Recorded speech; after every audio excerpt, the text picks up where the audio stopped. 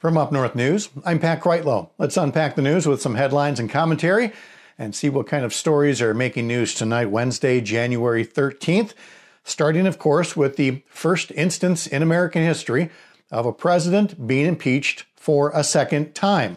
The same person who lost the popular vote 2 times. And so as a repeat offender, maybe one could share a message with him to stop the criming.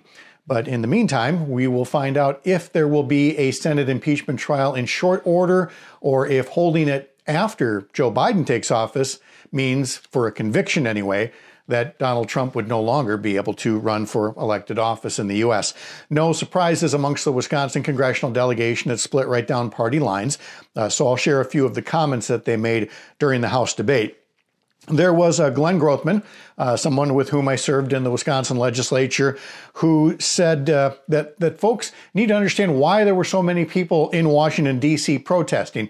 He said they're scared to death. He said they're scared to death of life without Trump when hundreds of thousands of Mexicans would be coming across the border again. And he said they're scared that Democrats got in power by teaming up with Black Lives Matter, a Marxist-funded organization. And then he ran out of time and had to sit down. But that's some of what he had to say. There was Northern Wisconsin Congressman Tom Tiffany, who tried to make this comparison with President Trump losing his Twitter privileges, that Democrats were apparently conspiring with Silicon Valley, he said, to make Republicans digitally disappear, which is very odd phrasing coming from somebody who supported making Wisconsin votes disappear and overturn the election. On the other side of the aisle, there was Democrat Mark Pocan, who noted that this was the first attack on the Capitol since the War of 1812. But this time it was not a country that attacked us, it was our own president. And he went on to say that for inciting attacks on democracy, this is a guy who should have been protecting democracy and should have been first in line. Gwen Moore from Milwaukee took note that Trump is only going to be in office for 7 more days, but that we can't afford 7 more days of Trump in office because of the things that he could choose to declassify and share, or the pardons that he could offer, and so on. So again, this time around, a much more bipartisan vote. 10 Republicans crossed over. So President Trump, first one to impeach a second time, and the most bipartisan impeachment in U.S. history. Well, closer to home, there was a State of the State address by Governor Tony Evers last night, and among his priorities was calling a special session of the legislature to directly attack the antiquated unemployment compensation system so that checks could go out faster by fixing the system that dates back decades. Republicans are apparently going to refuse that, as they've refused almost every other request for a special session from the governor. He also wants to invest much more in internet speed increases across Wisconsin, bringing broadband to more places.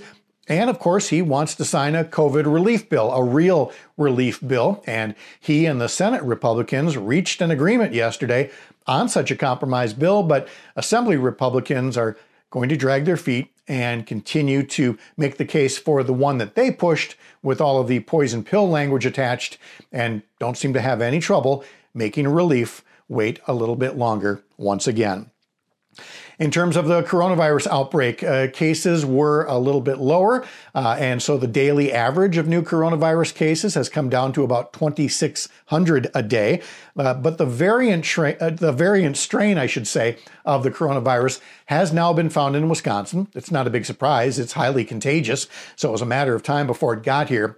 And again, the vaccine still works on this new strain. It's just that this strain, being more contagious, means that you've got to do more than ever to make sure you remember to wear that mask and avoid crowds that can much more easily transmit coronavirus and get you sick or so much worse. One more story you'll find at upnorthnewswi.com, and that is about the Wisconsin Elections Commission holding a meeting yesterday to figure out what to do with one of the 7 people running for state superintendent of public instruction. On the nominating petitions, you have to gather so many signatures to qualify to get on the ballot. You're not supposed to put titles on there. She did put doctor on there because she has a doctorate. That's against the rules, but the Elections Commission said because of some conflicting information, well, they deadlocked 3-3, and actually not on a party line split. So you can read details there on our website, upnorthnewswi.com. From the editor's desk, I'm Pat Kreitlow.